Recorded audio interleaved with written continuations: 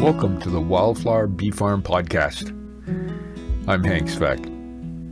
This podcast is about helping you learn and understand the different trials and tribulations of converting a 50-acre farm back to nature and a honeybee sanctuary, and how we struggle to continue to be servant beekeepers.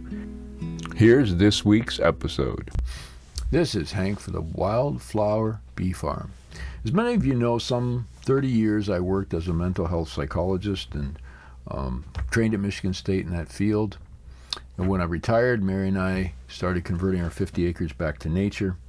And I wanted to talk to you today about something that's just happened on the farm. I'm pretty excited about it, which is a mental health model that seems to explain, at least on our farm, honeybee hive loss. And I just finished a paper that we have, what's called in press or in print, which means preprint, which means it hasn't been printed yet. I've submitted it, but it's going to be a challenge because it's a mental health model applied to honeybees, and there's no such journal or place that would take that kind of things. But I put it up on ResearchGate, which means it's now stamped there, and you can read it and cite it, and if you're doing work, maybe use some of the ideas to create your next piece of research. Or in our case, if you're working with bees, help you with your beekeeping. Now, let me explain the diathesis stress model when it comes to mental health. So, the two terms refer to the two things. The first is diathesis, or what is the premorbid vulnerability through genetics of someone developing a certain disease. It could be. And the initial work in mental health was in schizophrenia or depression. And it was the idea being that there are certain genetic predispositions some people have where they're more likely to develop a disease than others. The stress model part of the model has to do with things in the environment, things the person interacts with, everything from the time they're born till the time they develop the disease that may increase stress and cause the diathesis to trigger the disease. Now, this was initially developed for mental health. It was thought that the person could also develop skills to prevent a triggering of the premorbid condition or diathesis. And this was well researched and all kinds of statistical analysis. They proved it for schizophrenia, depression, and so on, basically saying there's an environmental genetic connection, and there's a threshold, meaning it has to achieve a certain level. No one really knows what that is, but it would be interactive and based on the predisposition vulnerability, I would think. They then went on, researchers in medicine, to use this to explain a number of autoimmune disorders and a number of other physical conditions, saying, yes, there may be a genetic predisposition, but the triggering of that depends on what's happening in the environment, what foods, what exercise, levels of stress, and so on. The danger we have in studying mental health, and we're studying medical conditions in humans, and also now with honeybees, we take the last occurring thing, or the biggest thing, and say, okay, that's causing the problem. So with honeybees right now, it's varroa mites, obviously. People are saying, well, mites are killing our bees because they help the transmission of different diseases that, in fact, are killing them. So this year when I looked at, and this was the first year we had significant loss in 3 years where we could look at it and say, okay, who survived and who didn't, and what do the bees that didn't survive tell us what might be going on? And I've talked in previous podcasts about the hive distance or hive factors, where our bees that were close to intensively agriculture or farms that used Roundup and other pesticides did not make it, anything within about 100 feet of our fence line. Also found that hives that were close together, so on occasion, because I was lazy, I put a couple hives fairly close together, and the majority of those, if one didn't make it, the other didn't as well. And so then I started thinking about the interactive effects. What are the interactive effects of what we see in the environment and what the research and the science says? So the paper just came out, and I put it up on ResearchGate. It's called preprint.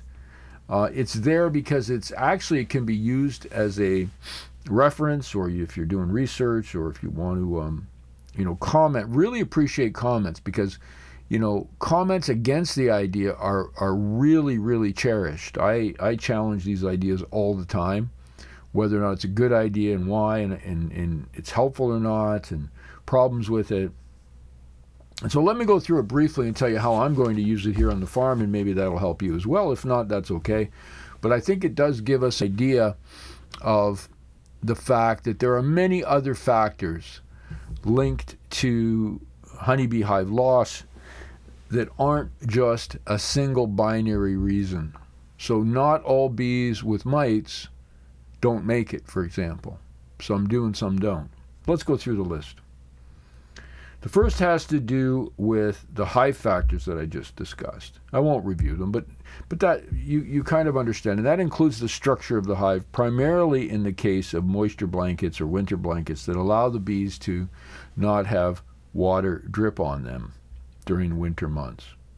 Next is pesticides. Now that's internal and external to the hive. I've discussed in previous podcasts what happens when honeybees, drones, are exposed to different types of pesticides that in the hive, and that could be in the wax or that can be in actual administration by the beekeeper, that drones who are in the larvae state, when they develop as adults, have inferior sperm counts, in some case failed sperm, and should they interact with a queen, that queen will then have difficulty laying fertilized eggs, which can then lead to hive demise. You can see I'm already talking about linked if then, if then, if then. So we come along and we see a queen that hasn't made it and we go, queen failure, bad genetics. No, it may have to do with what I just described or some of the other variables I'm going to discuss. So we really don't know, but at least this model helps us look at things a little bit differently. We know that external pesticides, exposure, and I just talked about our experience on the farm with our hives that are close to the fence line, but external pesticides also have been known and through the science, and I do some references in the article where if you want you can go back and look up, but this is based on science. So the pesticides exposure to honeybees, neonicotinoids, and even the old famous Roundup causes difficulty in honeybees, and that's well documented. Habitat, the study out of Michigan really is strong, that talks about different diverse foods for bees helps them prevent disease. So providing, not just adequate nectar and pollen throughout the year, but also diversity of nectar and pollen. And that leads to food diversity. Remember, habitat includes safety and access to fresh water and fungus and trees and mushrooms and all the things they need to develop immunity when it comes to different diseases is located in their food. So we have habitat and food diversity.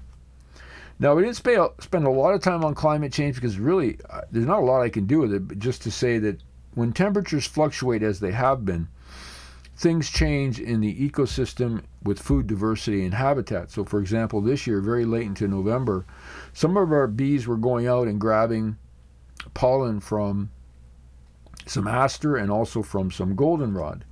Because it was a longer season warm-wise, there was less food, so they went out and there was a lot more robbing in November, late November. So the climate change has an impact, climate fluctuations. I've talked about drone sperm viability, which again is linked to pesticides and can also be linked to hive temperature, which is linked to climate change. You see where we're going? All this stuff kind of all blends. Next one's pests. We've talked enough about varroa mites, but there's also other pests such as wasps and ants that have been known to really put hives under stress.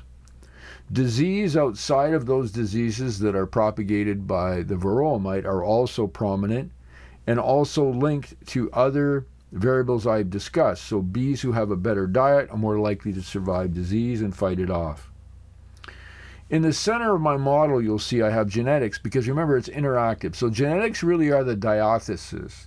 The vulnerability to being harmed by any of these environmental factors and stressed by these environmental factors are based on a number of things, including the premorbid or the vulnerability of the bees based on genetics.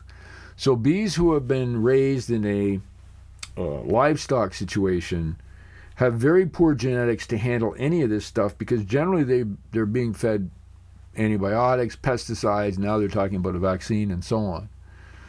True feral bees, or bees raised in a more natural environment, develop skills and behaviors that are generations through a number of methods we call neuroplasticity, or also the ability to take those experiences which impacts their genetics and then causes change to make them less vulnerable.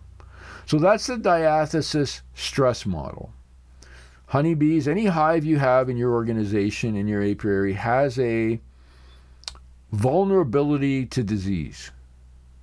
Whether or not the disease or the pests or the queen failures will happen has to do with the interaction of the variables with the genetic predisposition or diathesis to fail, die, or suffer from that disease. And I think this is something, if we can just start thinking in a way of there are multiple variables, genetics are in the middle, okay, which is true, we know that. We can then start working through each one of these variables, and when we lose a hive, maybe in the back of our minds we start checking off some of the boxes, and that's what I'm starting to do. So we're not going to have any bees, obviously, living within 100 feet of any farmed land around here. None of our bees will be within 100 feet of each other, so we're going to spread our hives all over the place. It's going to take a lot of work, a lot of trudging through some weird land, but we'll get there, and so on. And when we see pesticides happening, and some of our hives, like last year, look like they've been damaged, we'll take samples, we'll send them off for analysis. Now, along with that, we're looking at a couple of things which are kind of exciting. I'm trying to understand how we can get experts to analyze our videos with artificial intelligence to give us a sign that, and this would be my dream, that you as a beekeeper, or you as an interested servant beekeeper who loves bees, you may not have them, but you're really interested in helping them, you could take a video clip of the front entrance of a hive with your phone, download it onto a platform, and through artificial intelligence, it can explain what's happening at the front of that hive. Wouldn't that be exciting? In other words, what kind of pollen they're bringing in, if it's in the spring or summer, the drone activity, depending on the time of day, any concern for disease or pesticide exposure, and so on, all from just the activity of the bees. Now, this is happening already.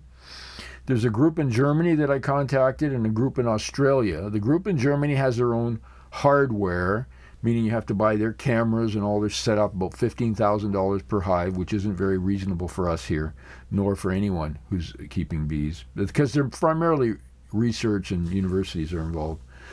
And then I'm currently speaking with a group out of Australia, and we haven't gotten beyond the email stage, so I have no idea if this is even possible.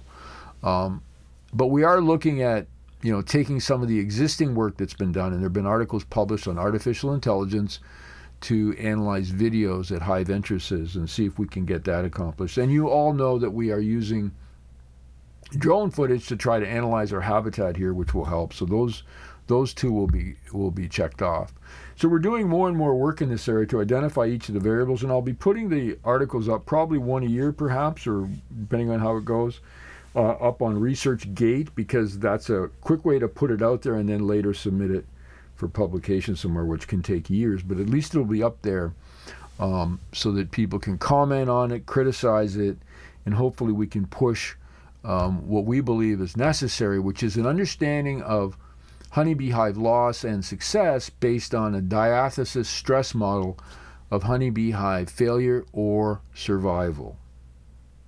So we'll be putting up a link at wildflowerbeefarm.com where you can read the short 4-page article we just put out with the model.